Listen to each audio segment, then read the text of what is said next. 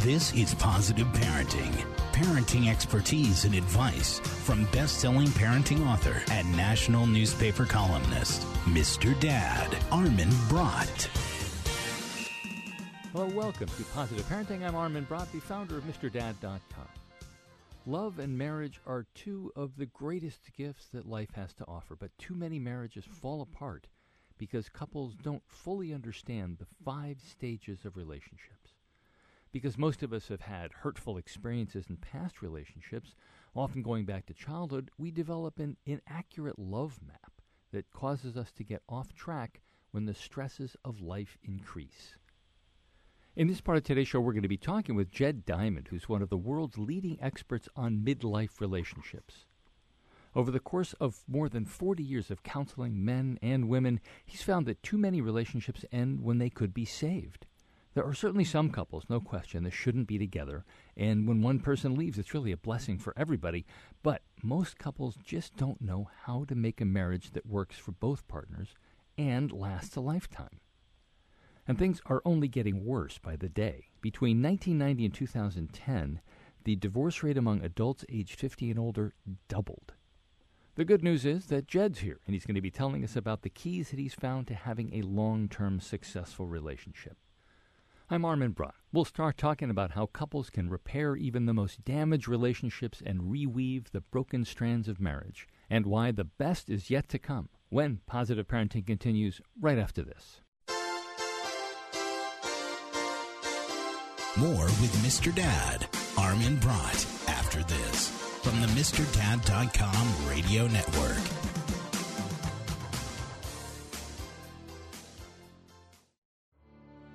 I'm in almost every school bus and classroom. I go to school with your children. We say the Pledge of Allegiance together. You see me around the neighborhood and you tell me that I'm a pretty good kid. Well, I'm one out of every 5 children in America, and I'm struggling with hunger. This problem is closer than you think. My teacher tells me we can grow up to be whatever we want. I want to grow up to be someone who doesn't go to bed hungry. There's enough food in this country to feed everybody. Please visit feedingamerica.org today and find your local food bank for ways to help.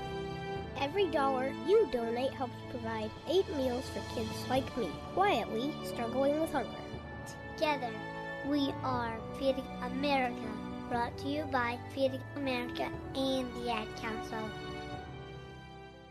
Welcome back to Positive Parenting. My guest for this part of today's show is Jed Diamond, who's the author of The Enlightened Marriage, the 5 transformative stages of relationships and why the best is still to come. Jed, thanks for joining us. Well, it's good to be with you. Tell us a little bit about what it is about marriages and relationships that just for some reason doesn't seem built to last. Or at least it doesn't seem that way. You're going to tell us that there's more to it than what seems, but why is it that we have this idea that they're not built to last? Well, I think that's because so many of us have had experiences that we planned for a lifetime of marital bliss, and it didn't work out that way. I know I was one of the people. I've been a marriage and family counselor for more than 40 years, and I thought I was immune to that kind of thing. I thought I had all the answers, but my first marriage ended after 10 years and had 2 kids that we then raised, not living together, and got married again, thought this was it, and that marriage didn't work out. So I really, before I tried again, I really wanted to figure out how can marriages last. I've been teaching people what should work, but it didn't seem to be working in my own life. So that really was then the beginning of my trying to figure it out. Felt like I've finally gotten some answers and met my wife, Carlin, and she and I have been together now for 38 years. So I feel like we learned some things, and a lot of then what we learned I shared in the Enlightened Marriage book. Right. Well, I want to read something, Rhett, from the introduction, which I thought was very intriguing, and I want to tie that back to your life as well. It starts off like this. I don't love you anymore. I'm not sure I ever did. I'm moving out. The kids will understand. Now, when Laura Munson heard these words from her husband of 20 years, she did a very strange thing. She didn't cry, she didn't protest, she didn't fight back. She simply decided not to believe him. She made a commitment to us and refused to let her husband's midlife changes destroy what they had built together. So I read that and am thinking about what you just said about your marriage is not working out. Do you look back and think, maybe if I would have done something differently, those could have worked out, or would they never have worked out?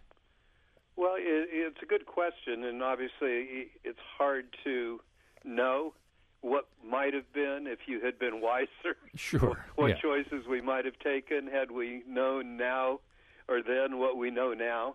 But I think the reason I use Laura's experience in the intro is that I think so many of us have views of marriage that are not realistic. You know, some of them are the romantic, everything's going to be wonderful, we'll live happily ever after, and then when difficulties arise, we're really not prepared for it, and we think something's wrong, and I think many people bail out of relationships before they would need to if they really understood more realistically what marriage really was about and how to have the kind of relationships that really can last through time. And those are, I think, some of the navigation that we were able to figure out and try to understand really what marriage was about and how we can, you know, with this added knowledge, have the kind of relationships that we all would like to have.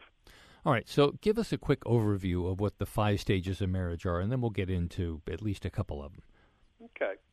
So part of the problem is, I think, that when we reflect back, and this is certainly true for me and I think for a lot of people, that we have a view that if we think about marriage stages at all, we really think of 2 stages. We're familiar with the first one, I call it falling in love, and that's where you finally find that person that just feels like this is it, and we have that crazy head over heels experience, and we can't sleep, and this is absolutely the passionate partner for me. And then we understand if we then make a commitment and get married or move ahead that isn't going to last forever. And then we know about stage 2, which I call building a life together. And that's the stage where we settle in and our career's going, hopefully, and we begin to think about and then have children. And then the view is, and then we live happily ever after. And whether we think of it that way, that's kind of the belief. You meet, Prince Charming or Sleeping Beauty or whatever our image of finding that magical someone. You build a life, live happily ever after. And the first clue that I got, which I didn't understand at the time, that wasn't what it was about, is my first wife and I had gone to hear the renowned psychologist Carl Rogers. And this was in his latter days, shortly before he died. And he was talking about marriage.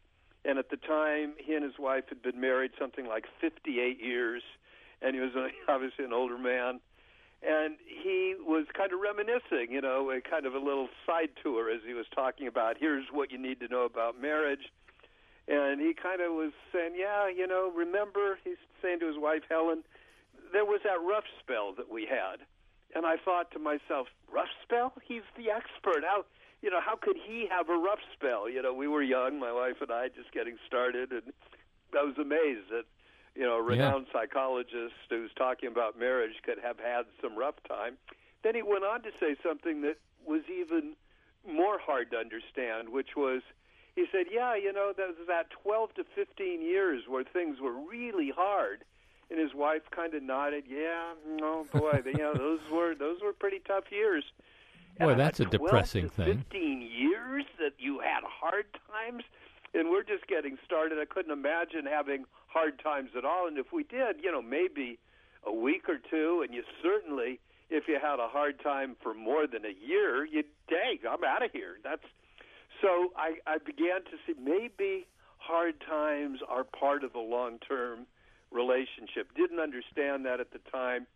did later, and that's where we got into not just 2 stages, but actually 5 stages of a marriage, including stage 3, which we call disillusionment, which is where often the hard times begin to happen. Right, and that's apparently where a lot of people just call it quits right there. Exactly. What you said is I would say, mildly depressing to some people who have heard that, to say, oh, you mean there may be a stage where we're going to have 12 really unpleasant years, which could come on the heels of, what, maybe a year or 2 years of joy and bliss? Yeah, or more. I mean... hopefully more, often, but yeah. Ours... hit after, 6-7 years, that 7-year itch period. But I think there's 2 things that I think are important to say. One is, if you understand that there are going to be hard times, that it isn't and they lived happily ever after, you can head off a lot of the difficult times, number one. Secondly, the difficult times, if we see them as having a different meaning than what most of us begin to feel, which is disillusionment, meaning I've made the wrong choice, or the marriage is not happening the way it's supposed to, that I picked the wrong person, or they were great at the beginning, but somehow, my husband's changed, or my wife is not the wife I married, and that's where we then conclude that we need to leave. Now, if we understand the meaning of stage 3, I think of this marriage not the sweetness and light and they lived happily ever after, but more like a hero's journey, where you go through some dark nights of the soul and you have to fight some battles and some dragons and some challenges, and you kind of go down in the darkness. But if you see marriage as that kind of a hero's journey, that kind of a vision quest, then that time has meaning. And that's where I really developed, in my own life and shared then what is the meaning of this stage 3 disillusionment, that if we understand it, we can navigate that more successfully and then get to stage 4, which I call real lasting love, which is pretty wonderful again. And then an even 5th stage, which is even better, where we fall in love again and we can actually recapture some of that in love, head over heels feeling that we had when we were young, only now in a marriage that's lasted, 20, 30, 40 years. Talking with Jed Diamond, who's the author of The Enlightened Marriage, the 5 transformative stages of relationships and why the best is still to come. We're going to take a quick break. When we come back, we'll keep talking to Jed. When I have an asthma attack, I feel scared. It's like tiny nails in the air poke my lungs. I start to cough. Sometimes my parents have to take me to the hospital. Today, 1 out of 13 children suffer from some form of asthma, accounting for nearly 1/3 of all emergency room visits. I feel like I'm choking. It's kind of like an elephant is on my chest. A little whistle sound comes out when I breathe. But while your child may suffer from asthma, asthma doesn't have to make your child suffer.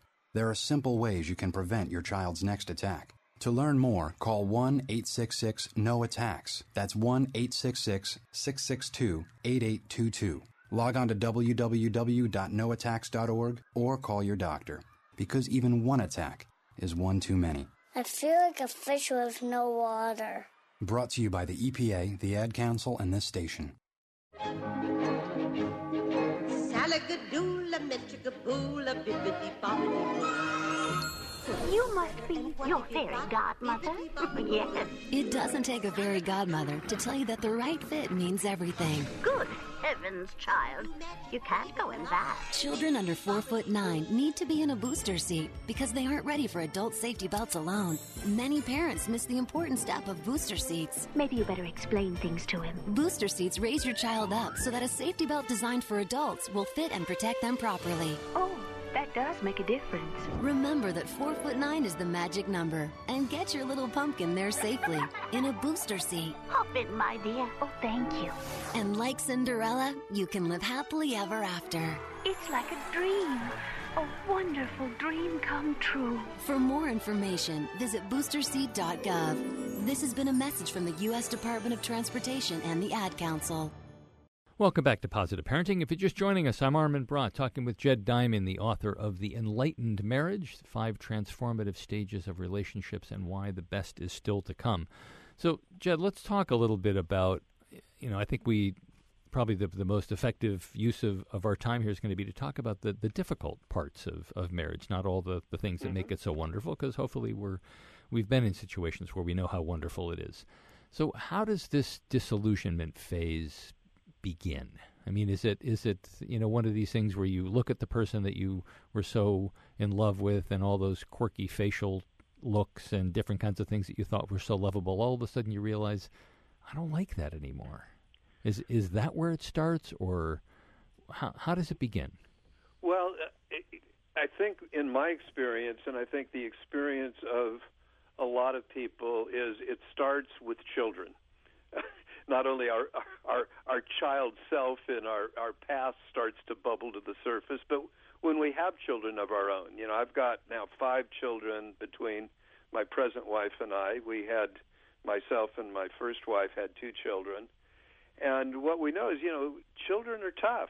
That's part of, I think, what nobody quite understands when we're young and planning our family is how difficult it is in this modern world to raise children.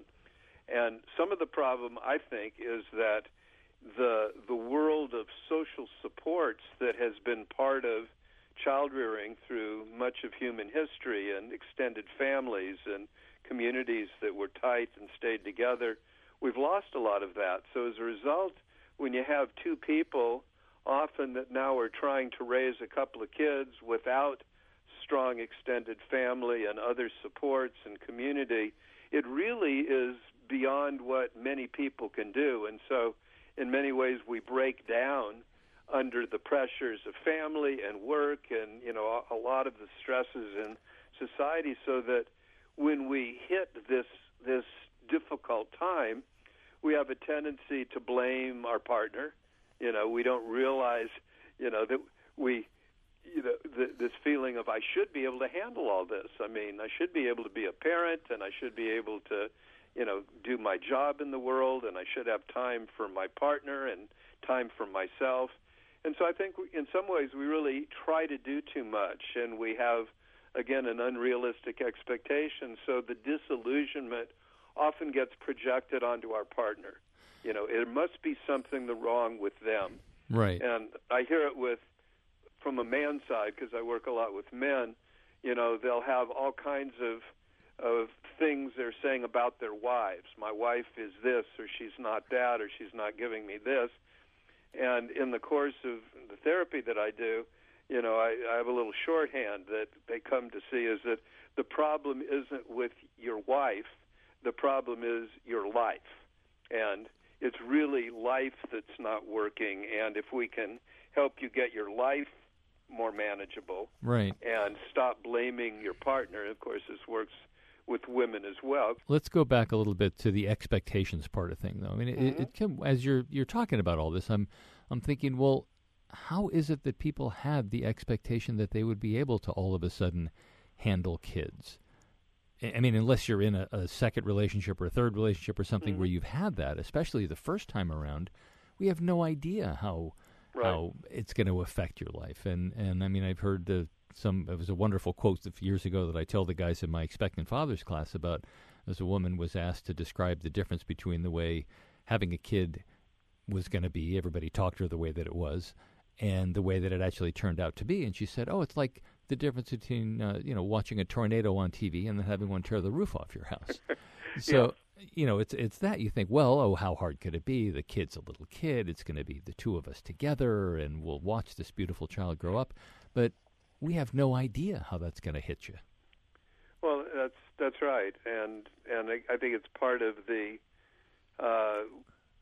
change that's gone in society, where we really have fewer social supports than many of us had in earlier periods of human history, and times where communities were more tight-knit and there were other social supports. I mean, I know when I grew up, all the neighbors were like surrogate parents. Everybody parented, they'll thing, it takes a village, and I think there's some truth to that.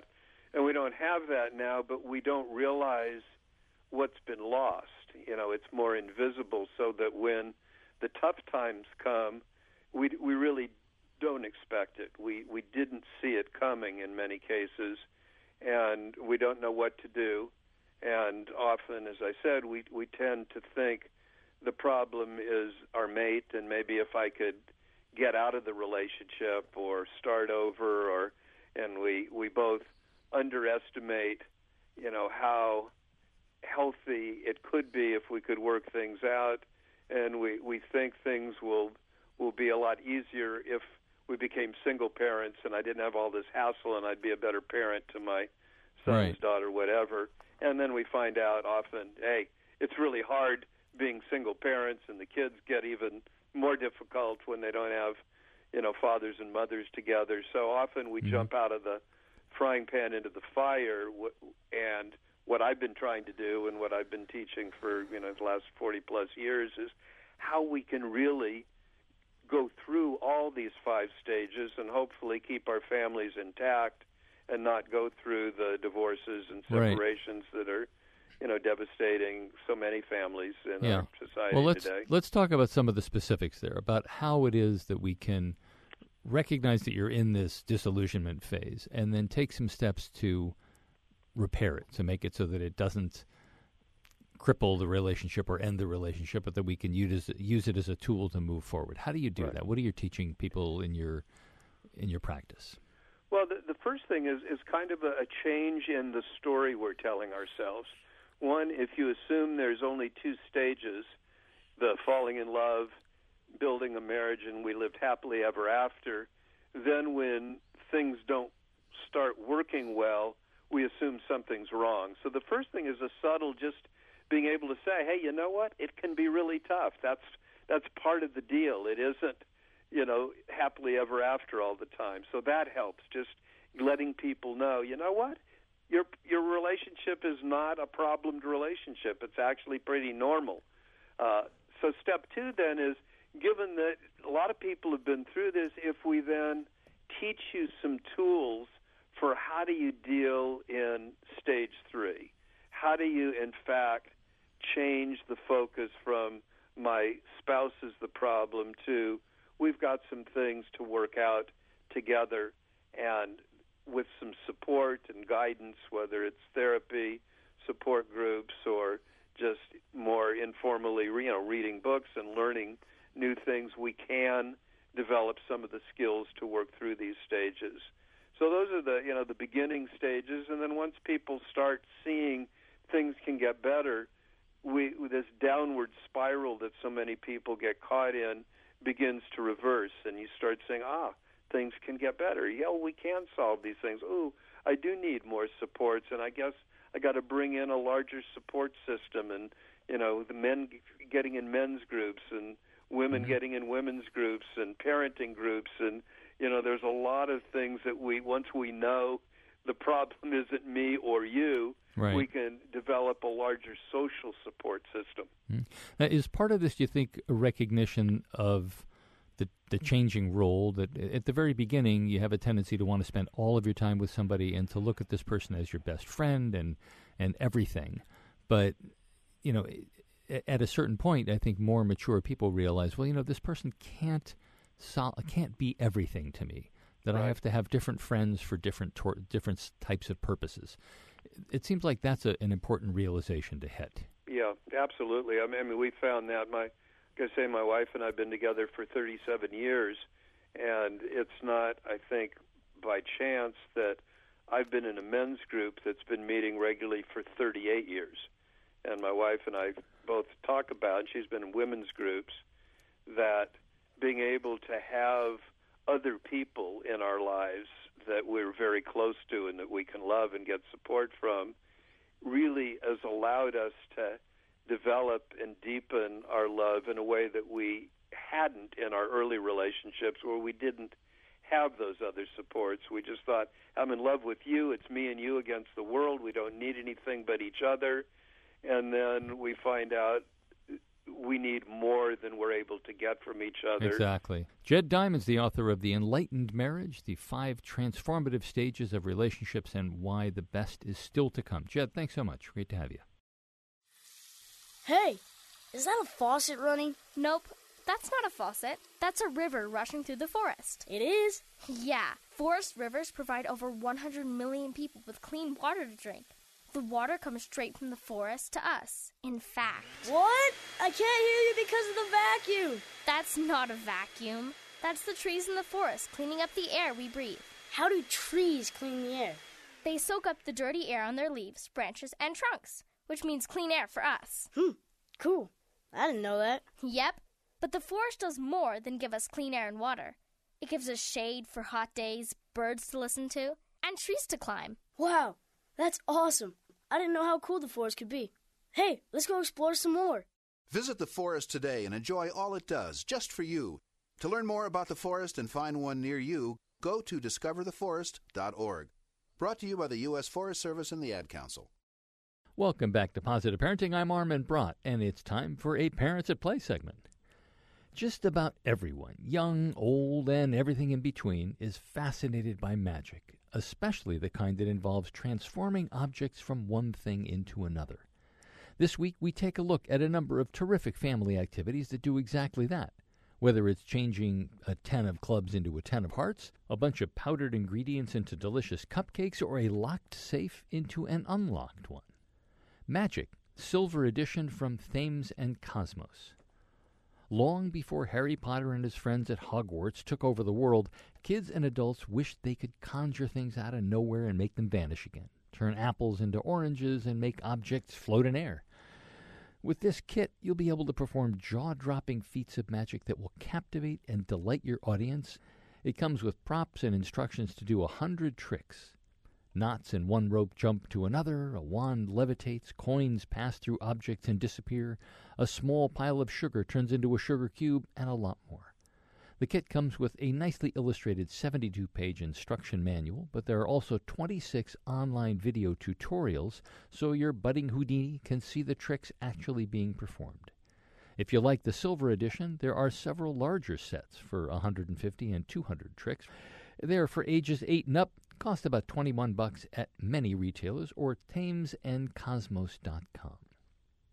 The Ultimate Baking Starter Set from Real Cooking. This well-designed, kid-friendly kit comes with real kitchen tools that make cooking fun and a lot less messy. It includes 2 non-spill bowls, measuring cups, a whisk, a pastry bag with tip, spatula, 16 silicone cupcake liners, a one-touch egg cracker that eliminates the need to fish around in the yolk to remove pieces of shell, and most of the ingredients to make 8 magical tuxedo cupcakes and 8 sprinkle surprise cupcakes. Of course, you'll have to provide the eggs, butter, and milk, but you wouldn't want those things to come in a box anyway, right? It's for ages 6 and up, but only with adult supervision, because you'll need to use a real oven to bake those treats. Costs about $45 at retailers everywhere, or more information is at realcookingkids.com. The Electronic Safe Breaker from Yulu. When this battery-operated safe closes, the combination is set to a random number. Players pick a card and turn the combination locked to the number on the card. They then use the fingerprint scanner to test the number. If it's correct, the safe opens and releases some coins. If it's not, the player uses the spy stethoscope to get a private audio hint. A high beep means the actual combination is higher than the card played. A low beep means it's lower. Be the first to open the safe, and you get the coins. The most coins wins, of course, but beware of the alarm coin, which means you'll have to put all of your treasure back into the safe. The game combines equal parts deductive reasoning and luck, and will be fun for 2 to 4 players ages 6 and up. You can find out more at yulutoys.com. You'll find reviews of many, many, many more toys and games that you can do with your family at our website, parentsatplay.com. We'll be back next week with another brand new Positive Parenting show. Until then, I'm Armin Brott. Thanks for listening to Positive Parenting. You can get more information on today's show and what we're working on in the weeks ahead at MrDad.com. While you're there, visit the MrDad.com gift shop with everything you need to help you become the dad or mom you want to be. Positive Parenting is a production of the MrDad.com radio network. Now, go be a great parent.